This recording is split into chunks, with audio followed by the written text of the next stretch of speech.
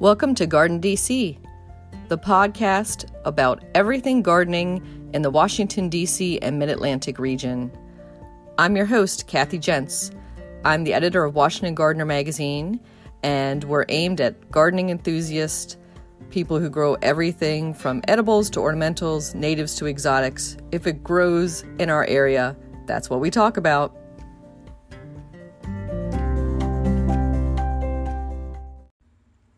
Welcome to episode 118 of the Garden DC podcast. In this episode, we talk with returning guest Doug Oster about how to tell when fruits and vegetables are ripe and when to harvest them. The plant profile is on okra, and we share what's going on in the garden as well as some upcoming local gardening events. This episode, we're joined by returning guest Doug Oster. He has been on the podcast before talking about summer vegetable gardening and tomatoes. Today, we're going to talk to him all about when and how to harvest and that really tough question, right, Doug, of when is it ripe and when is it edible? Yeah, that's for sure. It always is a quandary. I guess not with everything, but yeah, when do I pick it? Do I pick it when it's small? Do I pick it when it's big? When you think about harvesting, for normal people that aren't gardeners, I always hear a lot of like, "Wow, it looks as big as like something from the store," as if that's a surprise from what's coming out of the garden. Yeah, and I think what many of us have learned from is the store. Luckily, if we were at farmers markets or had some farm or gardening experience as a child, we might have that. But for most of us, we're measuring up against almost an impossible standard sometimes because, some of those fruits are not going to be as perfect or as big. But then when it does or it exceeds the quality of the grocery store, then you get a nice surprise, right? Oh, yeah. It might not look like the perfect produce, but it's going to taste 10 times better than anything you pull out of the store. That's for sure. I like to harvest in the morning. I don't know about you, but I find that everything I harvest, if I can get it in the morning, is always better. It's been sitting there in that nice cool overnight and has the most moisture that it's going to all day. So I'm a big proponent of going out first thing and picking then. Yeah, in the cool of the morning, especially in this type of summer heat that we've been having, is a great time to be harvesting. But, a lot of us, if you're working full time outside the home and you just run home and grab a few things for the dinner table, that's always nice too.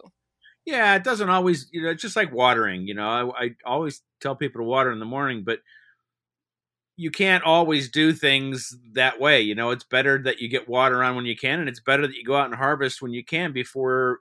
That's the thing you have to worry about, I think, for the most part, is if the plant is too old. Did I wait too long? How long? When you're growing lettuce in the spring, it's no worry. But then when things get hot, it's like you got to really look at it and think, okay, should I just harvest this all, or tomorrow is it going to bolt and go to seed? And so, what really breaks my heart is seeing like cucumbers that are all turning yellow and everything, and that the gardener didn't get to it. And I have a friend, he has a really tiny garden, but he's always complaining about how much work it is, although he loves what he gets out of it. But when I go over there and I look into that cucumber patch and I see like 10 cucumbers that have just been left there, I'm like, oh, come on. I mean, what did you plant for? I mean, you know how it is with certain things like cucumbers. I mean, you're going to have a lot of cucumbers, but it's fun to use them. It's fun to give them away. I love to make cucumber salad. And you know what? Something we've never talked about that I found out about you probably a year or two ago is our affinity for Duke's mayonnaise. And so I make this cucumber dressing with basil, half Greek yogurt, and half Duke's mayonnaise. And whenever you find somebody, okay, not only are we connected through gardening, but now we're also connected through like our obsession with a certain type of mayonnaise. Hey, I think we're friends for life, Kathy. Yeah, and more Dukes the better, and we're not sponsored by Dukes, and I don't think you are either, Doug, Absolutely not. but I'd accept a, a box. Yeah. And now they've come out with, and I know we're going way off topic, but Mhm. they've come out with like different types of Duke's mayonnaise, like with spicy pepper in there. And so now I'm mixing that with regular Duke's and dipping potatoes in it. So when you do harvest your great stuff from the garden, think about Duke's mayonnaise because it's a different animal.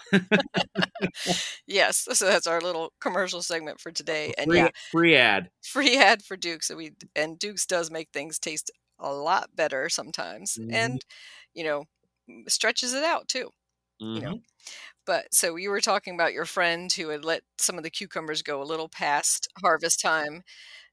And I was just gonna say that it's the time of year. You're busy with going back to school, work is cranking back up, and then that's when the garden is at its peak for production. So you can't really skip a day. You can skip maybe a day once in a while, but you've got to be checking under those cucumber leaves, and we're going to talk about zucchinis in a second, and you really can't skip a couple days on the zucchinis. Yeah, you'll end up with a baseball bat. Or, Mhm. we always say here in Pittsburgh that during the end of the season, if you stop too long at the stop sign, you're going to end up with a bag of zucchini or tomatoes in the back seat. So that's just what happens here.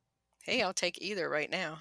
I, I ironically, with what's been happening with pollinators, sometimes people are completely mystified by not getting zucchini.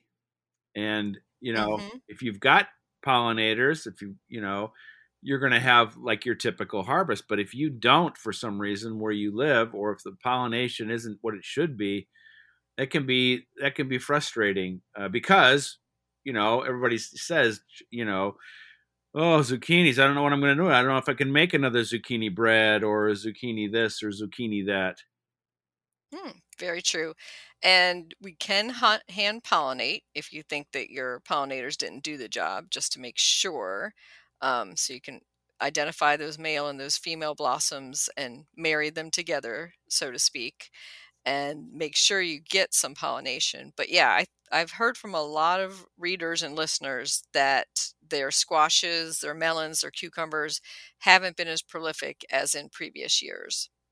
Yeah, I'm lucky that I have honeybees in the garden, and as long as I've had honeybees in there, and of course honeybees are in decline, but also are native pollinators. So, but having honeybees in the garden has increased my vine crop production immensely. They never bother me. They're right in the corner of the garden. You don't want to bump the hive. You don't want to threaten them, but they're not interested in us. They're just doing their job, and boy, do they! One of the ironies of cucumbers is, and some of these other vine crops, is that cucumber beetles are great pollinators, but they're spreading the bacterial wilt disease. So, uh, in today's climate of begging for pollinators, you have to consider that. Mhm. Yeah, they are a bit of a menace though, and then powdery mildew on top of that, and the vine starts to decline quickly, then you just have to go with whatever is in developing at that point. Yeah, I'm kind of at the end of it for my cucumbers. I picked Mhm. 3 this morning, but probably 2 weeks ago it was 8 or 9. And so they're kind of slowing down. They've kind of collapsed the trellis. I built this trellis. I got this. The worst mistake I ever made was some guy gave me some bamboo and I stuck it up in the woods, and I harvest as much as I can to build stuff for the garden. But a lot of times it doesn't harden up right, and then it kind of gets soft, and then whatever I built is falling down. I had to go up and get some more bamboo this morning just to give them some support.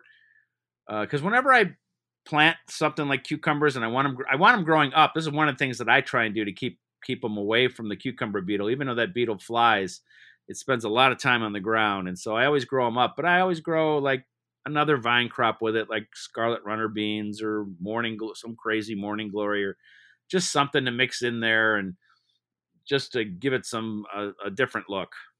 Hmm. Yeah, and that's also can lessen the powdery mildew that we just mentioned because that can give it some more air circulation as well. Yeah.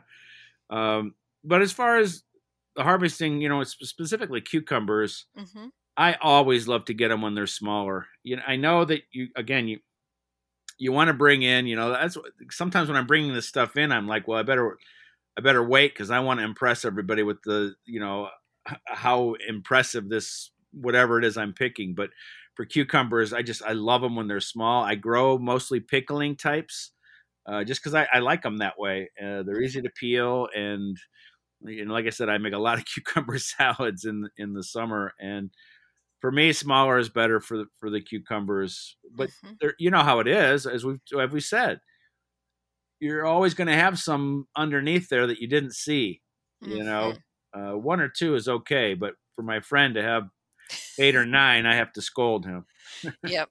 And I would say so cucumbers are one of those edibles that you can kind of eat at any stage once it's formed. So there's a lot of edibles like that that you just have to make the decision that it's big enough now, right? So once it's been pollinated and it starts to form, you could eat it right after that stage. And then you might want to wait till, it's got a little bit of size on it, but it's still tender and sweet.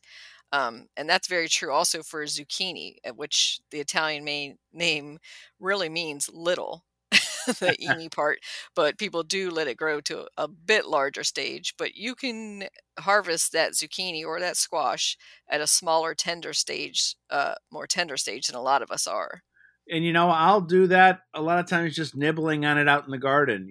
Maybe it's not technically a harvest as far as bringing it in, but it's like, oh, put on some little zucchinis or put on some little cucumbers, and there's 100 of them.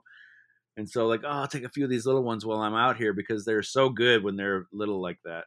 Mhm. I do the same thing with okra because okra is one of those that, again, you have to be picking every day, if not every other day. And you want them while they're still small and tender before they get a little too large and woody. So I'll just snap them off and just snack on them right there in the garden most of the time. Well, I'm going to ask you, what else do you do with your okra? I've only grown it a couple times. Hmm. Again, don't really have the sun for it, but I have lots of friends that grow it. What is your number one use for okra? I would say fried. So just like slicing it into coins, Mm-hmm. widthwise, and little cornmeal batter, and just fry Mm, that up. So mm, good. that sounds great. And then you can make your Duke's dip and dip them in there. That's even Yeah. better right Yeah. there. There you go. Yeah. Another free ad for Dukes. Mhm. And, a lot of people are averse to okra because they think it's slimy, but, frying it up or eating it fresh while it's still green, fresh picked, that's kind of the secret. Unless you wanna release that mucilage to thicken up a sauce, there's no reason to keep it around, in your kitchen for a day or so. You wanna eat it right away. Makes good sense. Like most of the stuff that we harvest. Mhm. So, related to the Cukes and Zooks, we can move to their relatives or their cousins, the squashes and pumpkins. So, that one, I think it depends on do you want those squashes for eating right away or for storage? And when do you pick your squashes? Yeah, for winter squash, I'm basically all mine are basically for storage, and uh, I would want them to get as mature as they possibly can, so that they will store well, and never want to knock the stem off it. You know, leave that on there, that kind of hard stem on there, and they'll store for a long, long time. And that, to me, that's just like your number one like winter vegetable. Stores well. Um, you can make so much out of it. I like making squash soup, and you know, once they get to a certain point, they're they're going to last for seriously for months inside. Hmm. So, you're going to cut them off of the stem a few inches higher than like where it's connected. Yeah, I want to leave that like Hmm. handle on there. Uh, that is supposed to help them store, and mine store pretty well that way. So I try not to knock that off there. Yeah, and I think another tip that I see a lot of newbies doing is picking up like their pumpkins, especially heavy pumpkins, by that what we call a stem or handle. Right. Always pick it up from the bottom because it's heartbreaking when you snap that off by accident. It's funny with the pumpkins too. So many times here in Mid-Atlantic states, they're ready way before Halloween. And so I get a lot of questions about like, well, how long will it last? And it all depends on how you're storing it. But a lot of people in my area are picking their pumpkins right now because they've turned, they're orange, then they don't want critters to get them. That's the other thing too when you're thinking about harvesting. Mm-hmm. Uh, I have not had a rabbit in there yet, but I've seen one around and around the front gate too. Like as soon as you come around a corner, all of a sudden that rabbit darts away. I know it wants in there, and so I'm expecting one day for my peas to be gone, for my beans to be gone, or something like that to happen. So a lot of times I'll harvest as a preventative, just if I'm worried that something might get in there. I even had, this is the first time this ever happened, but the deer got in somehow. It's a fenced-in garden, and it looked like teenagers just destroyed got caught up in the tomato cages. Ugh. Yeah, it was quite a disaster, and ate all the phlox, but the phlox came back, and Mm-hmm. my vegetable garden is like many are filled with flowers too. That's part of the charm of having a garden, is mixing things up. Well, that same friend though that has those cucumbers, he says you can't do that. You can't have flowers in the vegetable garden. The flowers go out here, and the vegetables go in here. So you've got lots of rules about gardening, but for gosh sakes, pick your cucumbers. Mm-hmm. Exactly. Yeah, and I would say that is a big pressure on harvesting timing is trying to beat the creatures to it. And that's especially true in some of the other edibles we're going to talk about later, like figs and other things where you're just trying to get them when it's pretty ripe, but you can't wait almost till it's perfectly ripe because the other creatures in the world also have their same eye on that exact timing. And that happened to me with sugar baby watermelon last year. I had these beautiful, perfect several melons on a vine, and the vine started to dry up and brown at the tip, which is one of your indications, right, that it's becoming ripe, and turned the melon over, and lo and behold, it was completely hollowed out. Yeah. It was just completely scraped out by some rodent or the other, just made almost like a home in there and had a good old time, but beat me to it.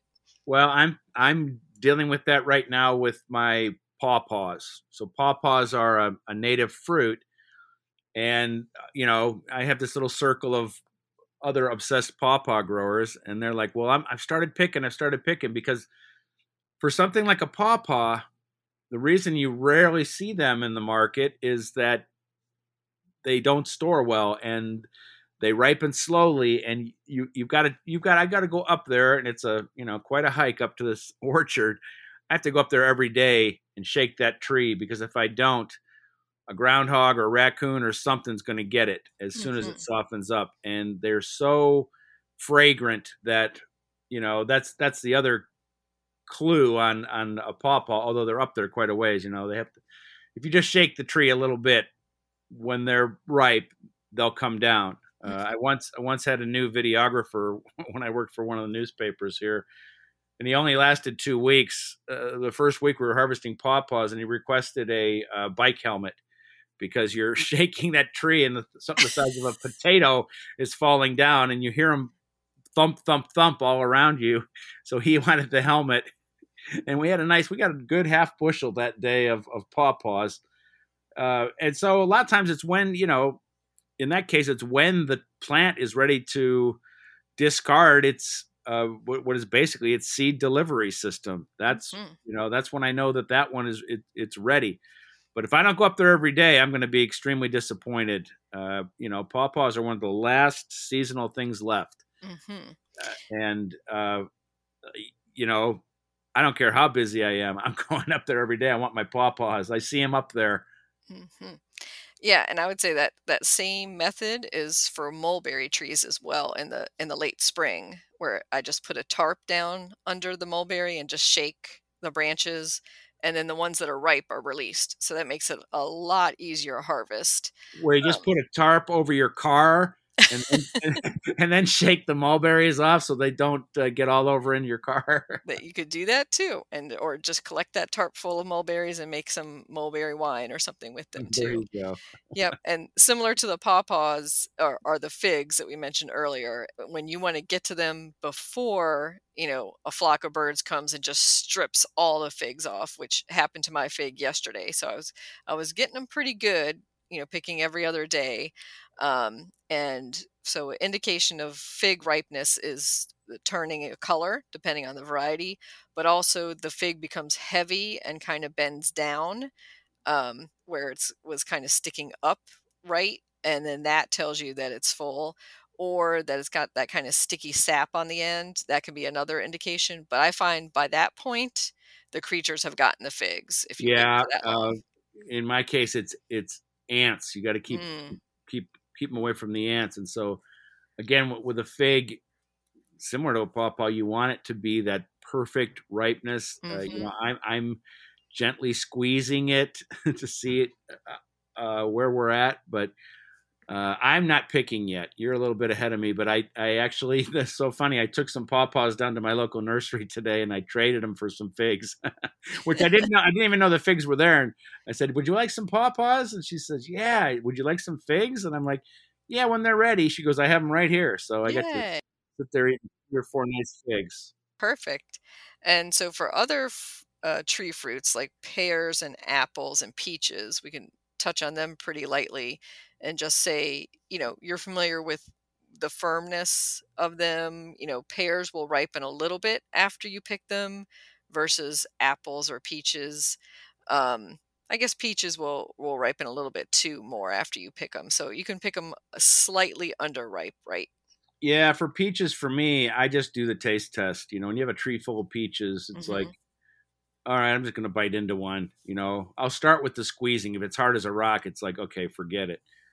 That's another one too, where critters will give you an indication that it's time to pick because Hmm. you'll see a couple of them laying down there and they've already tried them. They're like, okay, let's, that'd be like a raccoon. Let's try it, see how it is. Not quite ready. I'll be back tomorrow.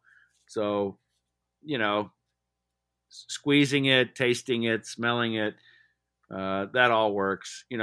Apples for the most part for me, I'll do the same thing. You got an apple tree and you're just like, yeah, it looks about ready. Give it a squeeze, give it a bite, and like, yeah, it's good to go. Mhm. And some of them, especially some of the more heirloom or old-fashioned ones, they might get a little bit of a color blush that indicates on their shoulders when they're ripe.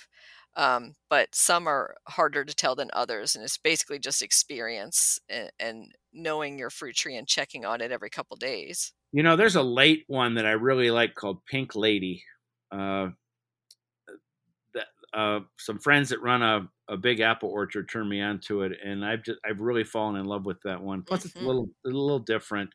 Yep. You know, Apples are kind of like fashion; they come and go, and you know, it's like in Pennsylvania oh, it just went out of my head. There's peaches here. Where do they come from? I can't remember. Ah. Chambersburg peaches. There's always Mhm. like these certain things like that become really super popular. And Chambersburg peaches, it's whatever in their soil. Everyone from the east side of the state to the west side always is clamoring for Chambersburg peaches. Mm. And so when you have an apple that's really popular, but if you have one like Pink Lady that's just kind of off the beaten path. And I said it's ready late, but just a super tasty, just eat off the apple or eat off the tree apple. But you can do all sorts of things with it. It's good pie apple. It's just a very versatile apple. Yeah, and I like that it's a smaller size, like easier to eat, like a Yeah, snack size yeah. versus like a pie size, or you would have cut it up into slices. Well, let's turn to berries because I think that's one of the easiest, maybe, categories of when to harvest. Since almost all of them, it's the color that tells you. So, and the name even tells you blackberry, blueberry, red raspberry or yellow raspberry. Maybe we can even touch on strawberries. Yeah, for me, for raspberries, I'm going out and I test. It might change color, but if it resists a little bit when I'm pulling it off, I'm waiting a day. I want that berry, and all the berries I grow for the most part are for my wife. Not that I don't like berries, but I Hmm. don't know what it is. I'm just like, again, I'm always coming in from the garden like, look what I have. Look what I've done. Look what's happened. Here's some berries. And she loves sweets, so uh, I want that raspberry and the blackberries to be fully along. When I was a kid, we would spend summers when the blackberries were ready, just getting bucket and bucket filled and bring them back to one house where the mom would make blackberry pies, and everybody in the neighborhood got a blackberry pie. And oh man, I miss that. Yum. Yeah, that sounds great. Yeah, I would say when the fruits on the berries release easily is a good indication for those type of berries. And blueberries, you want them dead blue. Oh I've yeah, learned my lesson on that over the few years. Whereas service berries, I don't know if you have a service berry tree, I Doug, do. I do. they can be a little more on the burgundy red side and still be sweet versus the blueberry, where if it's not dead blue, you've got that tartness in it. And for serviceberry, I rarely beat the birds. Again, that's a time of the year for me that for some reason I'll be walking by the serviceberry. I'll be like, oh, there's a few that have changed. I'll have to check back tomorrow. And then tomorrow, most of them have changed, and the birds have just taken those berries. Hmm. That's just the way it goes sometimes. Yeah, and the fact that they're more ready earlier when it's just red with a little bit of blue in them, you can beat the birds that way, I found out. Yeah. So you can have them and versus when they're totally blue and then yeah, the birds have taken them all away. Whenever that happens for me, I just say, well, I'm growing that tree to help the birds. So Yes. And they can have those. And so for strawberries, I think most of us know, you wait for the color to fully develop. Again, you want to beat the wildlife to them. But there are some strawberries that are ripe when they're white. There are a couple varieties, so you have to know what variety you planted. I have some little wild ones that are white, actually. That I actually brought them with me from my old garden, and they're really tiny, uh, but they're pure white and super tasty. Just they never make it inside. It'd be too much of a pain to pick. You pick a bucket of those little strawberries, you'll be out there for 3 days. Hmm. But you when you see them, you pick them, you nibble on them. They're awesome. So you would just taste one to know whether it's ripe because that would be so hard to tell. They start off real small, and then Hmm. they get to a certain size, and actually the squeeze test for them works pretty well. Hmm. You're gonna pop a few in your mouth and make sure, but a lot of this too is experience. If you've Hmm. been growing little white strawberries for 40 years, you kind of know when they're ready. You kind of just take a look at them, and you kind of know the timing, and yeah, you'll taste them and everything, but you're like, no, those look pretty ready to me. I'm pretty sure we'll be harvesting those in the next few days at least. And that's so true, Doug, that it helps to go out there with an experienced gardener, because if you're a new gardener, you just don't know. So sometimes it's just like a little subtle texture or color variation that you recognize after years and years of picking them and just a little Well, bit different size. that brings up for me tomatoes, Mhm. because there are certain tomatoes that they'll color, but they are not in their prime until they're a couple days past that coloring up. And it's not Mhm. even a texture thing. Coming to mind right off the bat is one called Juliet. It's a 1999 All America selection. It's kind of a cross between a grape tomato and a plum tomato. It's that size. It's extremely prolific, and everybody was raving about it. But people would complain that, like, what are you guys all raving about? I mean, it's okay. And Mhm. the trick on that one, and several others like that, is they have to be a little overripe to really hit their stride, and that's only really from experience. That you can tell somebody, because the same thing happened to me, and I started picking them. I'm like, well, these are okay, but they're not fantastic. And then just by accident, you start to see, oh my gosh, this does deepen up a little bit. This does soften up a little bit. And the flavor is so much different. Not all tomatoes are like that, but there are plenty that are. And so experience in growing something, that's part of it too. Hmm.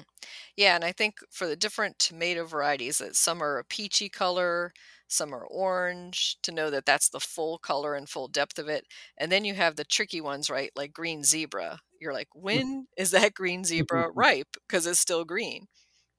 All those green ones, I can remember the first time I grew green zebra, how worried I was. Like, what is this Hmm. going, what is this going to taste like? How am I going to know? But again, if you pick tomatoes, just your typical red tomato, one of your cues is just the softness. That green zebra, it does change color. Hmm. It's just you have to recognize the colors being changed. You really have to observe. And again, that's a big part of gardening, is observing what's happening.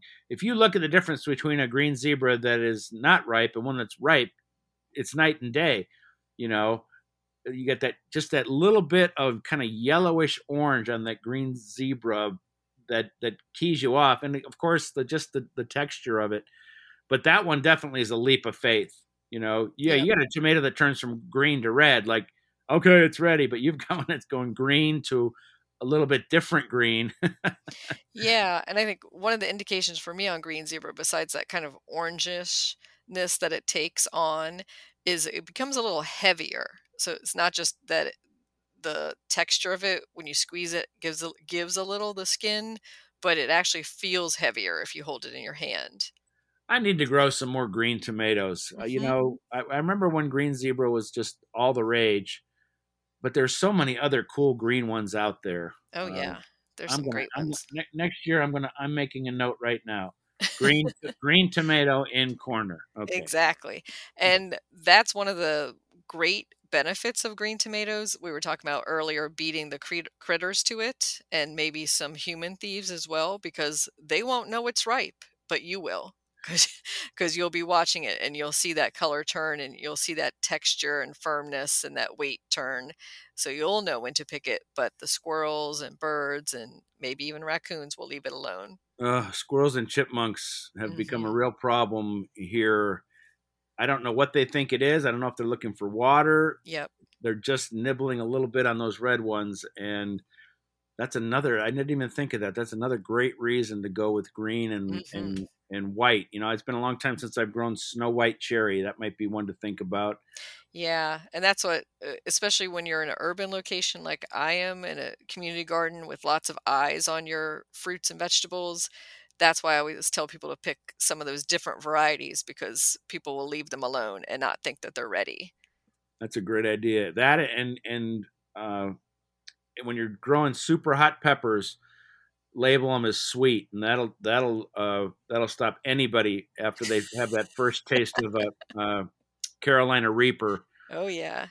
They'll never come back to the garden. So that does bring up pepper ripeness. So there's peppers that go through phases that go from green to yellow or orange to red, and you can pick them while they're still green and eat them right.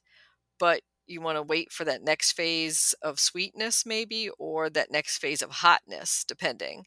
And I know people who just can't stand the green pepper stage. I'm fine with it at the green pepper stage and sweet peppers, but what do you think, Doug? I always want to wait for it to change. That's why I tell people in our climate, one of the most popular green peppers for people to grow is California Wonder, but it takes so long to ripen. I like something that ripens in about 75 days as opposed to 90 if possible. And if I can, I want to wait. I grew a new heirloom this year. It's called Buena Mulatto, and it starts purple, turns orange, and then turns red. And it's actually hotter earlier Hmm. than later, which is Wow. really weird. Yeah, mellows out. I've never heard of a pepper go the opposite way. It might be that that I'm eating the purple ones raw, and I'm cooking the red ones. I don't know. I haven't had enough time to play with it, but I've it's been fun to pick them at all three stages to see how the flavor is. Definitely, the flavor is better when they get to red. They really sweeten up. There's got a little bit of kick to them, but nothing that's gonna make you sit up and go, whoa. It's just kind of a nice, all right. I had a little hot pepper tasting thing the other day, and we had habanero, that buena mulata, and then one I love called sweet super chili. Hmm. And super chili, 1988 All America selection. I know that they've come up with a better one since then, but I'm a creature of habit. And this one puts on peppers. I don't care where you plant it. You can plant it under a tomato plant; it'll put peppers on. And it's again, you can pick them when they're green. Those really get their heat going when you get that bright red, and you can see actually if you wait too long, uh, it doesn't have that firm texture. It starts to really soften up, and it's gone past its prime. And so that one puts on so many peppers that eventually all I'll be doing is dehydrating them with all the windows open in the house. Otherwise, it's like tear gas. Wow. Yeah, definitely that, or out in your garage. I love that smell though. You know, I wait till everyone's gone. I fire up the dehydrator, and even with the windows open, the first 2-3 hours are like, oh, oh. But there's something spectacular about it too. I don't know what it Nice. is. I don't know if I could do it with reapers, No. with a Carolina Yeah, Reaper. I think they'd find me in the study, passed out. gasping for air. Yes, exactly. Well, since we're on the Solanaceae family, let's hit a couple of those relatives like tomatillo and eggplants. Do you have any tips for ripeness on those?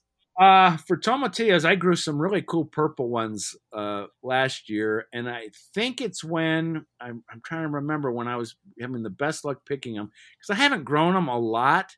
Mhm. But when I see something crazy like a purple one, I'm like, oh, okay, I got to do this.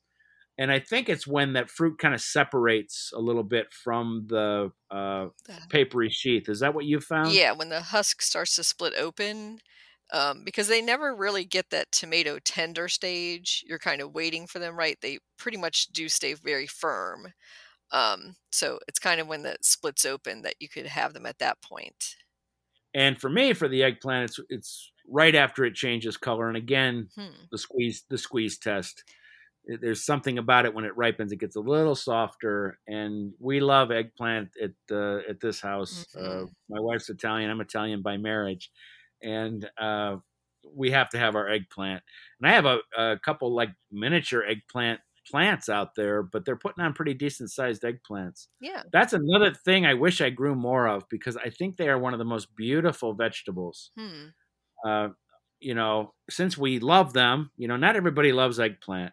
You got to kind of warn people when you're okay. This is a pasta with some eggplant in it, and some people will go run for the hills.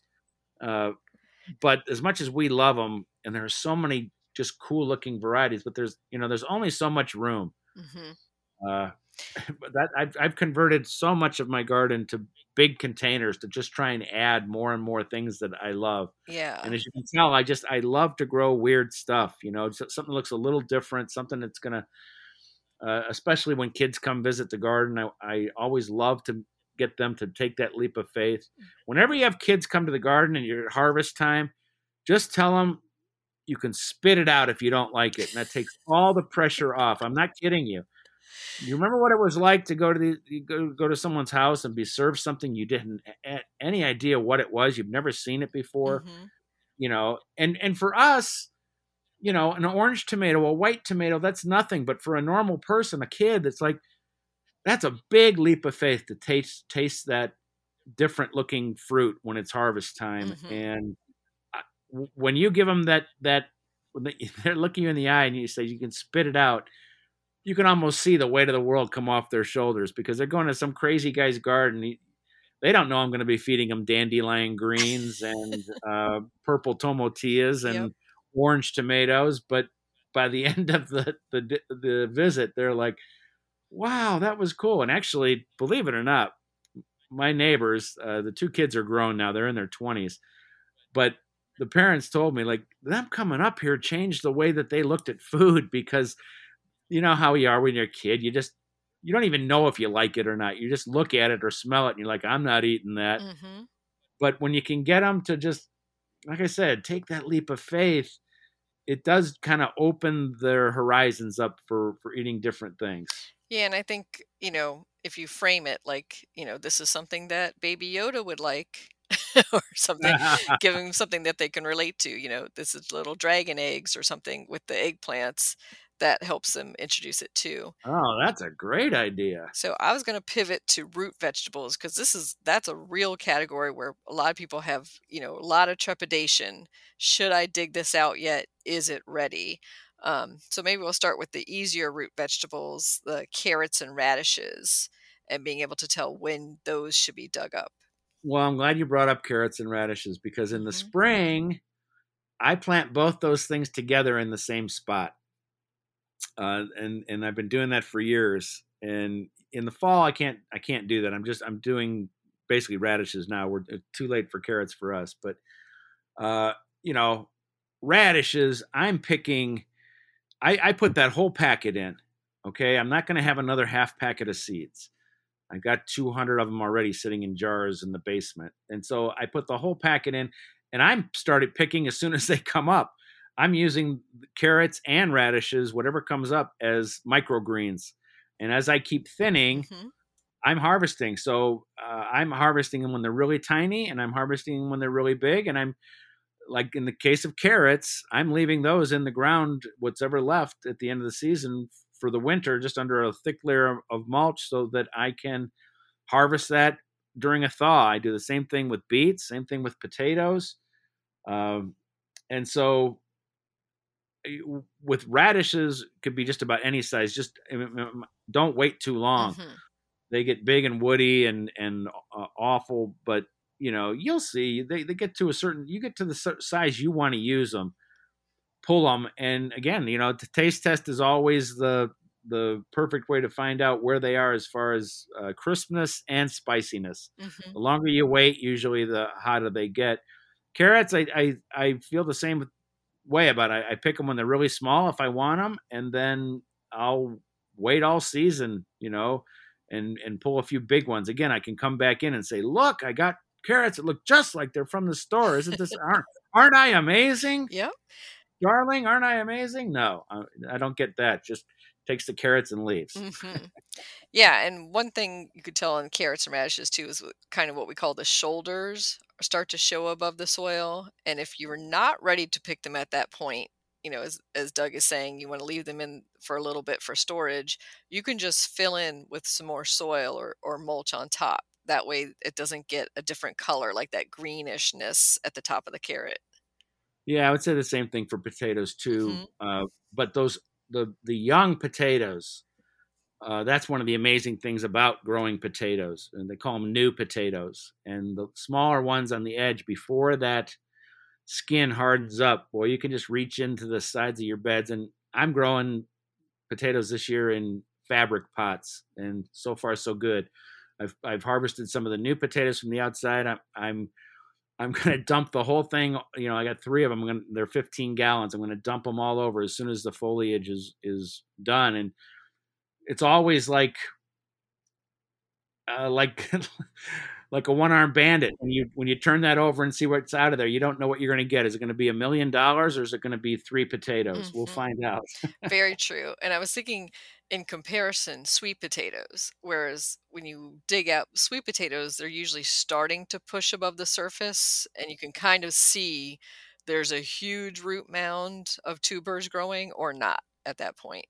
Yeah, and that's a tough crop for us. You with our the length of our season, Hmm. you really have to go with something that puts on those potatoes pretty quickly. Last year I went to a community garden and I saw they were growing sweet potatoes, and I'm like, half the garden was sweet potatoes, and I was looking at them, and it was end of the season, and I'm like, oh man, this was you're going to get some sweet potatoes out of here, but you could have used this space so much more efficiently. Hmm. Run those. run those vines towards the edge of the garden, not filling up the whole inside of your garden. And so, like I said, that's such a long season crop. Uh, Without you got to have full sun and an early variety, something that's going to do it in 90 days, hopefully. Hmm. And you have to factor in the cure time. So that's something we should talk about with a lot of that harvesting. Is there are some things that need curing for a couple weeks before you can store them. And the curing is to harden off the skin for storage, but it's also to increase the sugars and the concentration of starches in them. Well, that's my number one thing when I harvest garlic is that curing and curing it right. If you're only growing 20 heads, no big deal. But if you're like me and you're growing 400 heads of garlic and you want it to be, obviously we love garlic here. Hmm. If you want it to last all the way until the next harvest, that curing is critical. And I've been experimenting a lot with that. And it's always mistakes, these beautiful mistakes. I accidentally left some garlic out in that tool shed last year till almost freezing. And I forgot about it. And I was like, oh my gosh, because that was curing under this like barely any humidity, that stuff lasted great. I still have some sitting in there, and we harvested, last July. Not July 2022, July 2021. There's still a few little heads in there, and so that's part of this too. Is part of this journey of discovery of gardening on. I've been growing again. I've been growing garlic forever, and to just accidentally leave it out there and see, wow, this stuff really lasted, really cured well. Because, if you're curing it outdoors and it's really humid, it's not going to cure in the same way. Mm-mm. Yeah, and it really helps if you can have a cold or cool, maybe not cold, cold, and dry situation. Maybe that could be in a garage or a barn. But a lot of us, of course, with small houses, you're not going to just turn one bedroom into your curing laboratory. Right. And, you know, you'll have these periods where you'll have low humidity, and then you have it where you're at, all of a sudden it's 90 degrees again, and, the humidity is oppressive, and that's going to, again, affect the curing. Hmm. And same thing with what we were talking about at the beginning, where the squashes that you were storing over. The only way I've been able to do it is layers of newspaper and just kind of turn them over every once in a while to make sure a soft spot or rotting isn't developing. Well, back in the day, everybody had a root cellar, Hmm. you know, and I guess my old house, 1939, I do have something that could be a root cellar, but it's all filled with old toys and stuff, so I don't think it's going to be a root cellar. The toy and root cellar. Well, one last edible that I think a lot of people ask about and when they can pick it is corn. And so I know that especially at farmers markets, I always see these handwritten signs that say, "Don't open it up." It is what it is, and you just have to trust the farmer that they're picking it at his peak. But how does he know that it's fully ripe? The time to harvest your corn is the day before the raccoons do. Well, let me just tell you a real quick story. It's a heartbreaker. Again, another community garden, and when you're only visiting your corn once a week, the raccoons came and visited, and they'll come every day and they'll open up the end and test it to see when it's like. Hmm. He had the most beautiful, like 12-foot tall corn stalks filled with just completely devastated uh, cobs of corn. All was left were the cobs, and the raccoons had just, you know, went to town. It's so sad to think of him coming and seeing all that time spent. So yes, you keep looking at the corn. Also, look for indications that raccoons have been there, that they have opened that up. They'll go to the end of that ear, they'll open it up, and they'll try it to see if it's how they want it. What I like to do is, again, I'm opening it, and I'm squeezing those kernels till I see what I want, which is a little bit milky. Hmm. Yeah, I would say the same thing. You're looking for the tassels at the top to kind of brown off and, where it was pollinated, and then pulling it back a little bit and using maybe a fingernail or the edge of a tool and seeing if milk exudes when you press on some of the kernels. Tough to grow corn unless you got a lot of space. Hmm. You know, a lot of space, a lot of sun. I've basically given up Hmm. just because I don't have what it needs. Uh, but when you think of all the things that you grow in your garden, how wonderful they are, your own homegrown corn is unbeatable Oh, yeah. because you. The old saying is the water's boiling when you go out to harvest. Hmm. Because the minute you pull it off, that's the stalk. It's changing from sugars to starches, and that's why the freshest corn is always the best. And the stuff coming from the garden, I don't care where you're getting your corn from, you can't beat the stuff you pick in your own garden. Amen. So, Doug, thank you for sharing your wisdom in harvesting and experiences and lessons learned. And I know you have a few more projects that you've started since the last time we talked to you on the podcast. Do you want to share some of those with our listeners? Just that I'm teaching a free class every Thursday for Hmm. the next 9 weeks. It's easy to find at dougoster.com. I do a lot of work for Farm to Table of Western Pennsylvania. They do a lot of great work in trying to connect people with fresh food. And, again, I love to help people garden. And I want everyone to be able to have access to this information.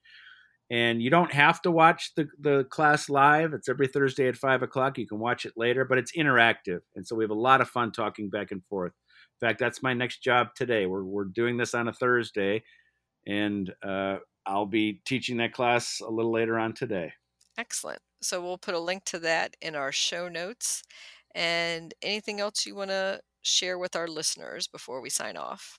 Well, even though we're talking about harvesting, don't stop planting. Hmm. This is the start of what I call the third season. And for me, it is the only season that surpasses it is spring. Fall, is the best time for me to be growing so many different cool weather vegetables and planting bulbs and trees and shrubs and perennials. I love planting in the fall, and especially after we have that first frost where we don't have the pests anymore. You get plenty of rain, not as many pests, and the plants, when you choose the right plant for the right place, you could be gardening year round. Excellent advice. Thank you so much, Doug. Thanks, Kathy. That was fun.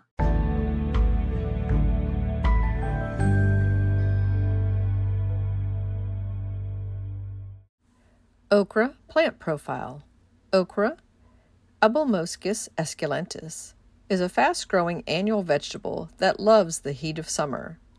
It is grown for its edible seed pods, which have a savory flavor similar to green beans. It originated in Ethiopia and was grown by the ancient Egyptians. Okra is a member of the Malvaceae family and is related to cotton, cacao, hollyhock, and hibiscus. You can see the similarities in its hibiscus-like flowers. Okra requires full sun and soil with good drainage. Soak the okra seeds overnight and plant them after the last frost has passed in spring. Harvest each pod with its stem attached. Cut the stem as close as possible to its base using sharp shears. Pick the small pods often and before they become big and woody. If you miss some and wonder if they are still edible, bend back the tip with your thumb. If it snaps off cleanly, they are still okay to eat. Well-established okra plants will tolerate slightly cooler nights in early autumn, but will slow in growth and productivity. Okra plants decline soon after a light frost and should be removed from the garden in fall. The most common okra cultivar is Clemson spineless, which is a green cultivar that is relatively smooth, hence the term spineless. There are also several recent introductions of red okras, sometimes called magenta or purple okra. These taste the same as the green ones, but have more anthocyanins in them, giving them the distinct coloring. Okra, you can grow that.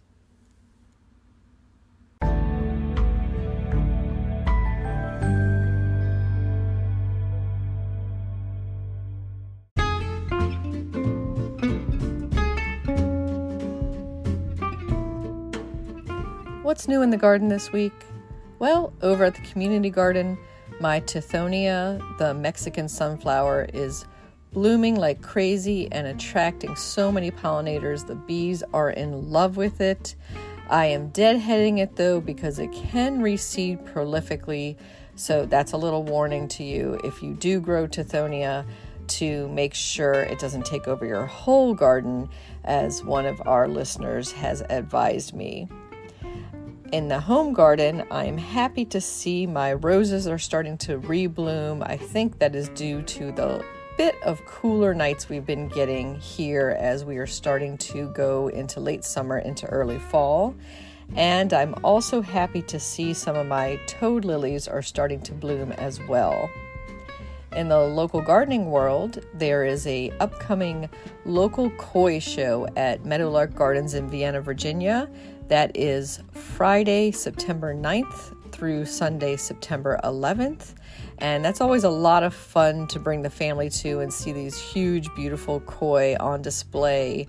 And while you're there, you can check out the garden photo show and see some of the winners of our annual photo contest. And that is on display inside the visitor center at Meadowlark.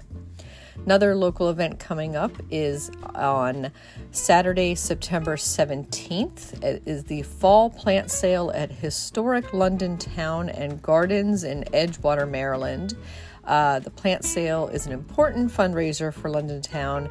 They will post the plant sale list on their website, so check that out. And a couple more upcoming events you might want to add to your calendar. That same Saturday, September 17th, is the Fall Grow It, Eat It Fair at Holy Cross Germantown Hospital in Germantown, Maryland. And this is being put on in collaboration with Montgomery College and the Montgomery County Master Gardeners. They are going to have healthy foods, health and nutrition talks, garden to table, growing at home, community resources about food access, and much more. That next day, Sunday, September 18th, the Potomac Rose Society is hosting a virtual talk that is free and open to anybody. You can register for that at potomacrose.org. That is at 2 p.m. in the afternoon, and it's a virtual visit to one of the most beautiful rose gardens in Europe.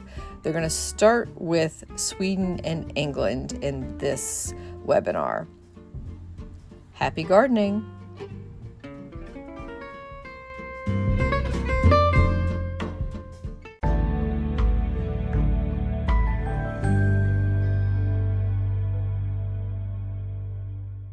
In the new book, The Urban Garden by Kathy Jensen Terry Spate, you'll find dozens of inspiring and creative ways to grow flowers, shrubs, vegetables, herbs, and other plants in small spaces and with a limited budget. Whether you want to grow on a balcony, rooftop, front stoop, or a tiny urban patio, turn your growing dreams into reality and build a gorgeous and unique garden that showcases your personal style while still being functional and productive.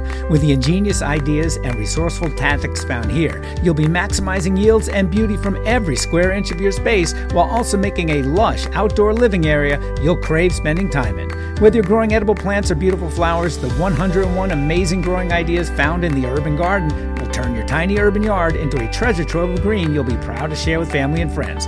Buy your copy today at your local retail bookseller or order it online now at Amazon.com or bookshop.org.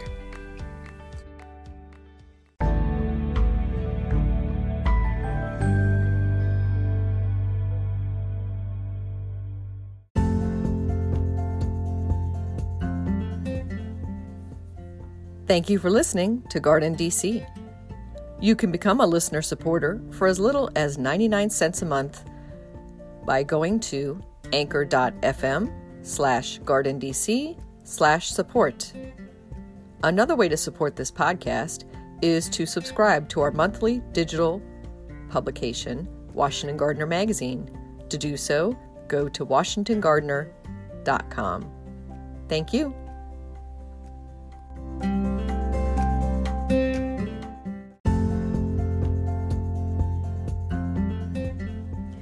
You can find Washington Gardener online at washingtongardener.com, on Twitter at WDC Gardener, on Instagram at WDC Gardener, and on Facebook.com at Washington Gardener Magazine.